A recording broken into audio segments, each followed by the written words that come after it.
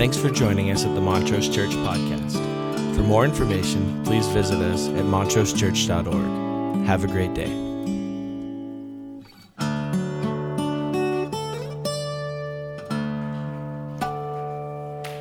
Well, good morning. How are we doing? I couldn't help but notice that as we continue to, expand and do the building work, that our new technology is allowing us to send a perfect bat signal.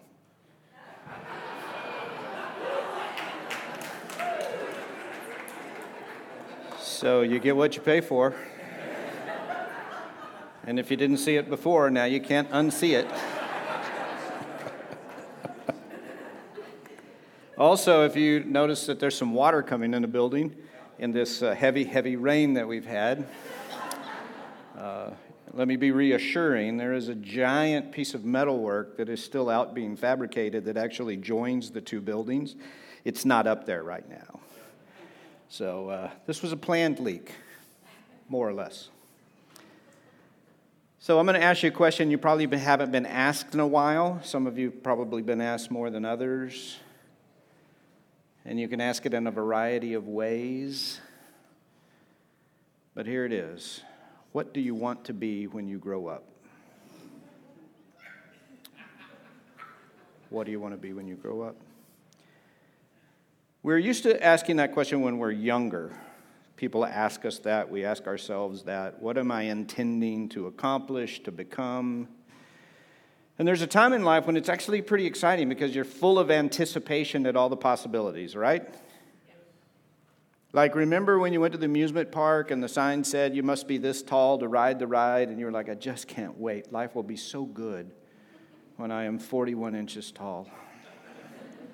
And then you get to be 41 inches, and you're like, But something psychologically happens to us as we get older, and we stop asking ourselves that question. And that ought not be.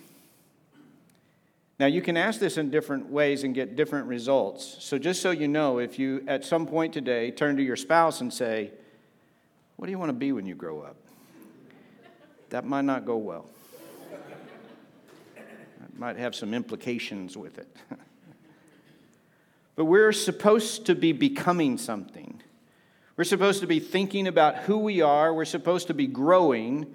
We're supposed to be in a process of becoming more and more Christ-like, more and more useful in the kingdom of God. And that is countercultural because we have a very, very specific trajectory to life within the Western world. And that is you start out and you get your education and you choose your vocation and you work for a while and you get some security and you retire and you coast and enjoy the rest of your life.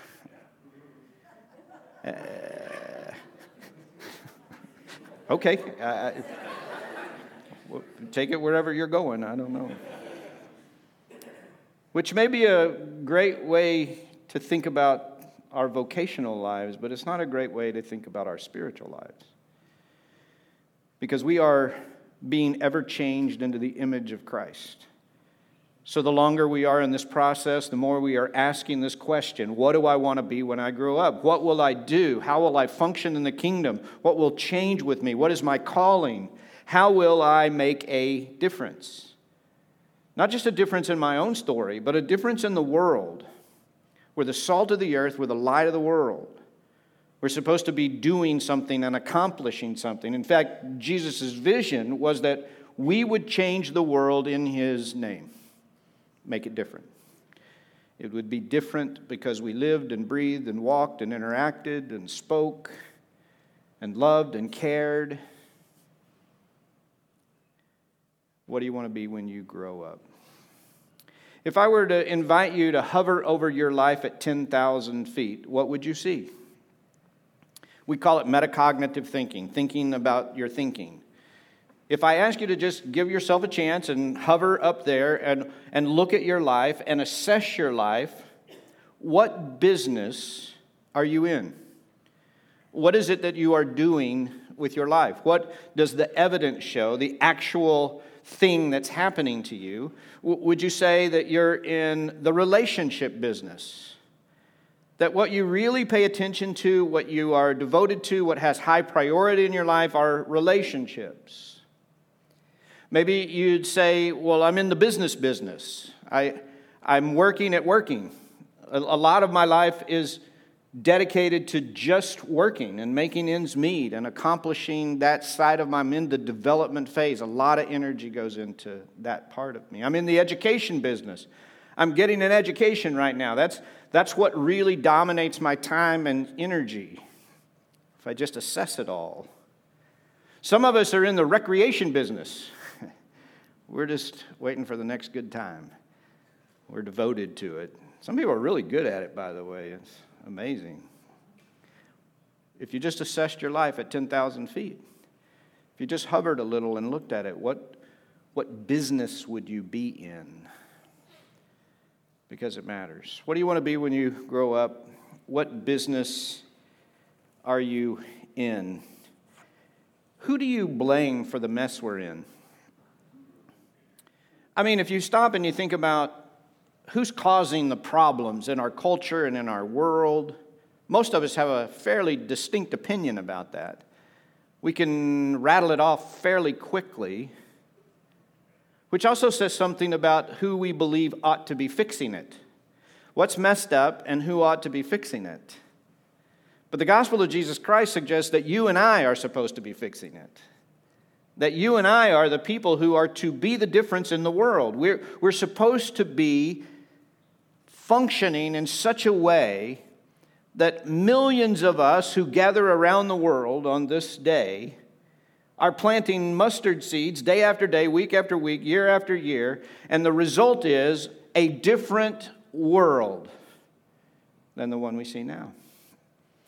Now, we don't know what it would look like if we withdrew all of those mustard seeds. What would the world look like? It's probably far better off. In fact, I'm sure it's far better off for all of those points of light and all of those folks who are flavoring the culture and the world. What business are you in? How are you making a difference in the journey? So when we start to think about it and we put it, everybody doing okay, by the way? Good. It is fall. Now, I don't guess it's going to stay fall, but 60 degrees outside and it's overcast and misty, rainy.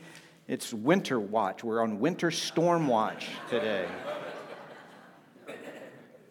And so many of you came out in the storm. Thank you. Thank you for that. Braving the elements and everything.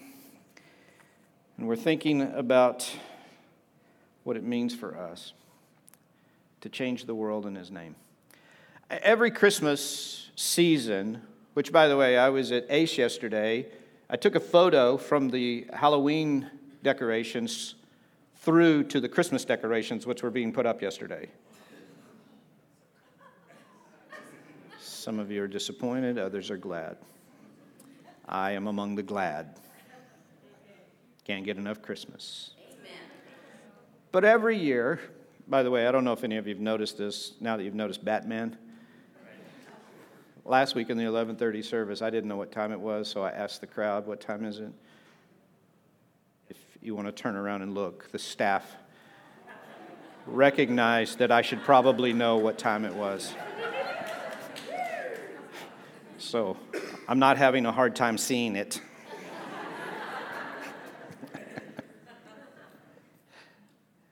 Every year around Christmas time, I like to read the original version of A Christmas Carol.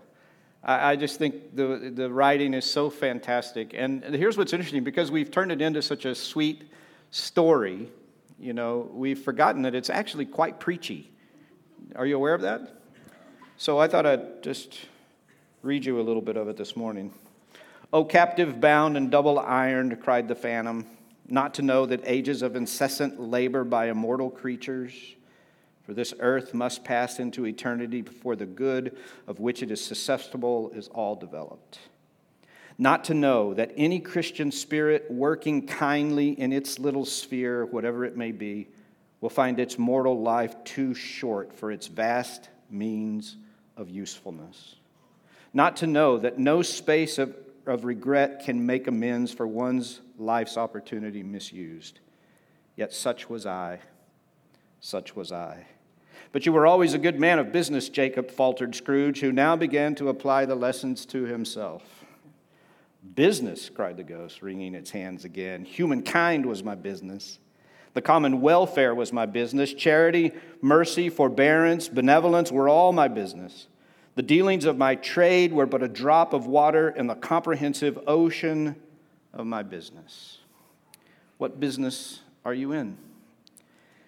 Jesus makes it pretty straightforward in the Sermon on the Mount. Matthew 5:13, you're the salt of the earth, but if salt loses its saltiness, how can it be made salty again? It's no longer good for anything except to be thrown out and trampled underfoot. You're the light of the world. A town built on a hill cannot be hidden. Neither do people light a lamp and put it under a bowl. Instead, they put it on a stand, and it gives light to everyone in the house. In the same way, let your light shine before others, that they may see your good deeds and glorify your Father in heaven. You're the salt of the earth. You're the light of the world. What do you want to be when you grow up? Matthew 6:19. Do not store up for yourself treasures on earth, where moth and vermin destroy, where thieves break in and steal, but store up for yourself treasures in heaven, where moth and vermin do not destroy, where thieves do not break in and steal. For where your treasure is, that's where your heart will be also. The eye is the lamp of the body. If your eyes are healthy, your whole body will be full of light. But if your eyes are unhealthy, your whole body will be full of darkness. If then the light within you is darkness, how great is that darkness? No one can serve two masters. Either they'll hate the one or love the other, or you will be devoted to the one and despise the other. You can't serve both God and money. By the way, this sermon isn't about money. There will be no offering at the end. Take a deep breath. You can relax. Just because the title of the sermon is The Giver, it's not that kind of giving. At least not exclusively. You look through these lenses at the world, and if your eyes are full of light, then inside you there is light. But if you look out through lenses that are dark, then the darkness in you is dark indeed. How do you see the world? How do you assess things? How do you think of things? What are you becoming? How are you growing? If we're waiting on the world to change so we can feel better about it, that might be sticky. It might be difficult. But if we're asking God to change the lens through which we see, if part of our maturity, if part of our growing is that we are understanding, we're the salt of the earth, we're the light of the world, we're ambassadors of reconciliation as though God Himself is making His appeal through us, and we are to look at the world through lenses of light. It's easy to blame. It's easy to assess what's going wrong. It's much harder to be the difference, and yet you and I are called to be exactly that, to make a difference. Matthew 14:4. When Jesus landed and saw a large crowd, He had compassion on them and He healed their sick. As evening approached, the disciples came to Him and said, "This is a remote place and it's already getting late. Send the crowds away so they can go to the villages and buy themselves food." And Jesus replied, "They don't need to go away. You give them something to eat." That's such a convicting story. You feed them. You fix them. You love them. You make a difference. You be the resource. Don't send them somewhere else. Don't think it's up to someone else. We do this series in the fall. This series happens this time to be called Be the Difference, but the fall series is about why are we here? What is the church about?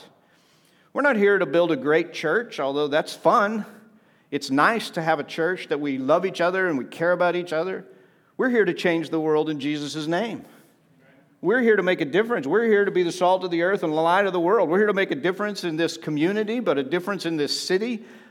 We're here to make a difference over at the tip of Africa, where this morning some folks are meeting and some kids will eat this week because we're a part of it.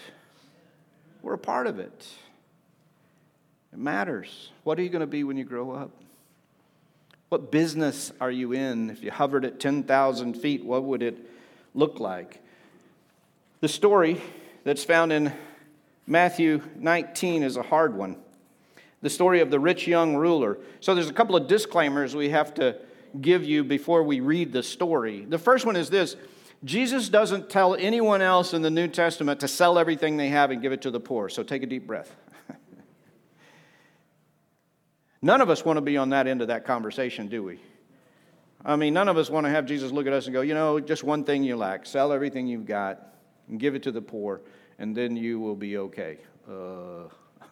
I don't feel like I'll be okay. I don't feel like that's going to go well. I got so many worries now, that would sort of compound my worries. But just because it's not specifically content-wise directed at you and I, still there's a lot for us to learn from the story and the interaction between Jesus and this young ruler. Matthew 19, 16 through 22. I want you to listen for the nuances of this story because Matthew stylizes it in a special way. Matthew 19, 16. Just then a man came up to Jesus and asked, "Teacher, what good thing must I do to get eternal life? Why do you ask me about what is good?" Anybody know how Mark and Luke write this story? Good teacher, what must I do to eternal? Only one is, why do you call me good? Only one is good. Matthew has such a high Christology that he won't have that conversation. He glosses over it a little. Why do you ask me what is good? There's only one who is good. If you want to enter life, keep the commandments. Which ones? He inquired. And Jesus replied, you shall not murder. You shall not commit adultery. You shall not steal. You shall not give false testimony. Honor your father and mother, and love your neighbor as yourself. All these I have kept, the young man said. What do I still lack? And Jesus answered, if you want to be perfect, go sell your possessions and give to the poor, and you'll have treasures in heaven, and then come follow me. And when the young man heard this, he went away sad because he had great wealth. Well, a couple of things to notice in the stylized way in which Matthew records the story and the stylized way in which Jesus teaches. The first one is this. The young man says, what must I do to inherit eternal life? And he says, keep the commandments. And he says, okay, which ones? Now, Jesus chooses to speak to him about the second half of the Ten Commandments. He doesn't talk about the 4 commandments that have to do with honoring God, but he mentions the 6 commandments that have to do with loving our neighbors as ourselves. And not only does he focus in on this relationship side of things, but he also takes them out of order, ending with honor your father and mother, and then giving a summation. Love others as you love yourself. So we begin immediately to assess that this fella who has gotten a lot of money, been very successful, has had some relationship problems along the way. Not the least of which is likely he has disenfranchised his parents, because one of his primary financial responsibilities is to take care of his parents. And so Jesus is sort of mucking around in the question of what he wants to be when he grows up and what business he's really in. I see several possibilities that are happening in the conversation, and maybe you and I want to think about. Number one, he might have been in the checklist business. How many of you are checklist people? Okay. I don't know why that is so hard to admit. I'm going to ask you a follow-up question. How many of you have ever had a Franklin planner? It's really interesting to me. That's what happened first service. Twice as many people had Franklin planners who admitted to being people of checklists. But Franklin planners are checklists. And people down here are like, I don't even know what a Franklin planner is. It's come and gone. You need not worry about it. Okay? It's the same place as the Blackberries went. You don't need to know. Don't need them. Your phone does many more things than any of that. Checklist. I like checklists. And if I assess why I like them, because they close out the distractions around me. Anybody else feel that way? Now, some of you don't make lists, so you didn't raise your hand, but some of you do make lists in your head, don't you? You got a checklist in your head. Most of us do. We got a thing going on in our head, and it allows us to close out the distractions and focus. One of my least favorite things in the world is multitasking, so therefore I went into ministry. And why do I not like to multitask? Because I'm more of a plotter. Let me do one thing and let me get it all done and let me move to the next thing. And if somebody calls and It might take me I might have to play 6 games of solitaire to get back on track. Anybody else like that? It's so nice when you leave me up here hanging. No, I never play solitaire at work. Checklists allow us to get after the business of our lives without the emotional entanglements of our life. And this guy might have been in the checklist business where he just said, I've got a list of things I'm going to get successful, check. I'm going to get great wealth, check.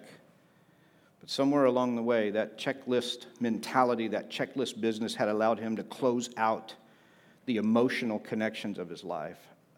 I sure hope that's not us.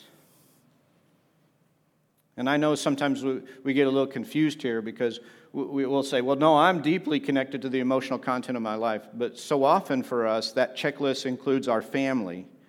And then once that emotional content is done, that's all the emotional connection and context we have. We do our business, and part of that business is the emotional context, but we forget you're the light of the world. You're the salt of the earth. It is as though God himself is making his appeal through you and me. The checklist business. The second thing I see is he was in the perfectionism business. That he had decided that if he got everything right, then everything would go right. Anybody, you don't have to raise your hand. Anybody think like that? I'm going to get it all right. I'm going to fix it all. I'm going to do the right thing by this. I'm going to do the right thing by that. I'm going to do the right thing over there. I'm even going to do the right thing spiritually. And if I do all of the things right, then God is going to help me and bless me, and everything's going to work out the way it's supposed to work out, and I'm going to be happy, and everything's going to get fulfilled. And so my job is to be in control, because when I'm in control, I'm taking care of all the business. I'm doing everything. I feel that pressure every day. I wake up every day to get it all right because I have a perfectionism that drives me. And some of us are in that business. And it's not because we're OCD or any of those other things. It's because we really want to control the outcomes of our life. And if we get it all right, then the outcomes have got to be right. Right? Except life isn't neat like that. And so if we're in the checklist business or the perfectionism business, it might lead us into the third kind of business I see happening in this story, and that is the delusional business. Amen.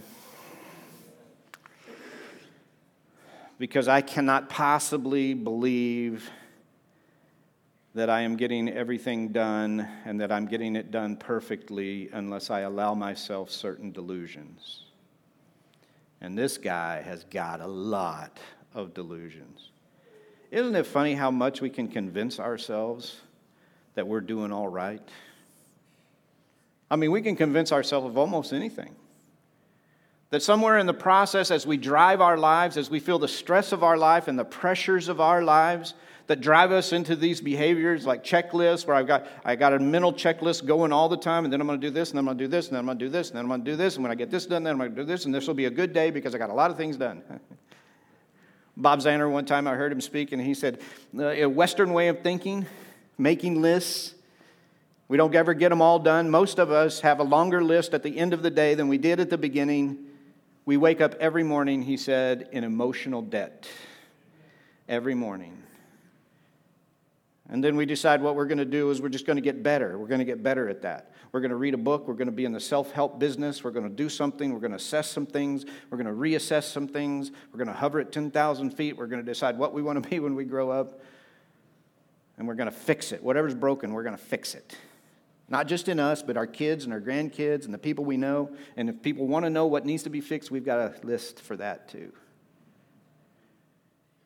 And somewhere in there, we begin to create delusions in our life about how well we're doing or how poorly we're doing. And Jesus invites us out of that business, the delusional stuff. Number 4. There is a business of imbalance going on. There's a business of imbalance. This is really the point of the conversation that Jesus has with the man. He's really saying to him in a very specific way, listen, your life has gotten completely out of balance until all you care about is money. And until you can break that imbalance, you're not going to be a healthy individual. It's not about him giving everything to the poor as a requirement. In fact, the Bible's pretty clear. Why don't you just keep 90% and give God 10 and that'll work out, which is a way workable deal than sell everything you have and give it to the poor. And so he's asking him to pull his life back into a place of balance. I don't know, how many of you have ever done a Myers-Briggs assessment? Good. Wow. That's good. Because Myers-Briggs is old, you know. We don't use it a lot anymore. Because now we're on the Strengths Finder, the new Gallup study, which is a positive psychology. What's good with you? Some of the strengths don't sound like strengths. I'll be honest with you. You get some of those and go, this seems obsessive compulsive. Actually, my strength is to be obsessive and compulsive. Myers-Briggs centers itself around 4 core temperaments, which is kind of fascinating. A study a few years ago by 2 Catholic theologians found that if you begin to assess Christianity by this measure of Myers-Briggs, you find that the 4 Gospels all reflect one of the core temperaments. So if you've ever read one of the Gospels and gone, I like this one better than the others, it may be closer to your core temperament. Here's a fascinating piece of the study. It finds that in the general population, 40% of all human beings on the face of the earth share one common core temperament, 40%, which means the other 3 core temperaments are divided between the other 60%. In the church, that single core temperament is 50% of the population. Half of the people who attend church share a common core temperament. Isn't that shocking? Clearly, it's earth-shattering for all of you. What does that mean? It means that most of the worship music is written by the one core temperament. Most of the devotionals are written by the one core temperament. Most of the things you can sell have to be written for the 50% core temperament. So if you've ever sat in church and go, I don't get it. They're all getting blessed, but I'm not. I don't get it. You're probably not the dominant core temperament. But here's what's fascinating. When the study looked at Jesus and his temperament, it found that he represented the 4 temperaments in a balanced way. And so as we grow more and more Christ-like, our inner world becomes more and more balanced. And that's what Jesus was assessing in this moment. I don't need to get rid of the need to make money and provide and do those things. I need to hold it in a balance that makes sense. I need to have the priorities set up. Seek first the kingdom of God and his righteousness, and all these other things will be added. Your Father knows you need them. Fear not, little flock. It's the Father's good pleasure to give you the kingdom. But just get the priorities right. Just get it straight. Just don't forget what business you're in. Just don't forget what life looks like at 10,000 feet and what you want to be when you grow up. Balance. If this morning I were to ask you, where is the imbalance in your journey and in your life, what would you say? Is it obvious? When you hover at 10,000 feet, can you see it? And then finally, Jesus wraps this up by saying, what I want you to do is to be in the giving business. I want you to give of your time. I want you to give of your energy. I want you to give of your resource. I want you to be people in the world that represent the best of the kingdom of God. Are we? If I ask you to do an inventory and just say, what down the list, how does it all fit together? The gospel of Jesus Christ is a message of love and grace. Amen? And maybe you walked into this place this morning and there's a part of you that's struggling and you got stuff happening in your life. And the last thing you wanted to hear this morning was a sermon about what we're supposed to go do. Aren't you thankful for a gospel that says, okay, because first and foremost is a God who loves us, who sees us. In fact, in a few weeks, we're going to worship around Romans 12. Therefore, in view of God's mercy, I urge you, brothers and sisters, to present your bodies as living sacrifices, holy and pleasing to Him, which is your reasonable act of spiritual worship. In view of God's mercy. Maybe you came in here this morning and you need to have a moment in God's mercy. You need to know He sees you. You need to know He loves you. You need to know that He cares about your circumstance, and His intention is, first of all, to redeem you, is to work inside the story of your life. And all He asks is that He works inside the story of your life is that you then make room to give and share that story of redemption and grace and healing and hope. Amen? Pray with me. God, we are in the business of humanity. We're in the business of what it means for us to care about the people around us, to love them. But before we love others, we sometimes have to get our hearts, souls, minds, bodies in shape. So I'm praying for the needs represented, not only in this room, but online and those that will watch through the course of this week. I'm asking that you do the work inside every heart and inside every life, inside every body, for healing, for encouragement, for peace, for grace. We need you. We welcome your Spirit. We invite you to do work in us. We breathe in your grace. We breathe out your praise. And as we experience the beauty of your presence, would you speak to us about what we're going to be when we grow up? About where we're headed, about what we're becoming, about how you invite us to be the salt of the earth and the light of the world.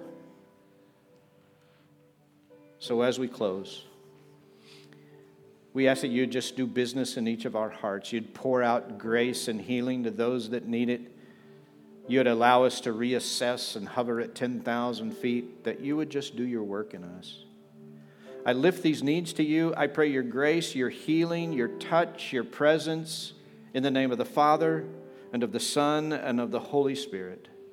And everybody said together, amen. Will you stand as we respond to the word? Thanks for joining us at the Montrose Church Podcast. For more information, please visit us at www.montrosechurch.org. Have a great day.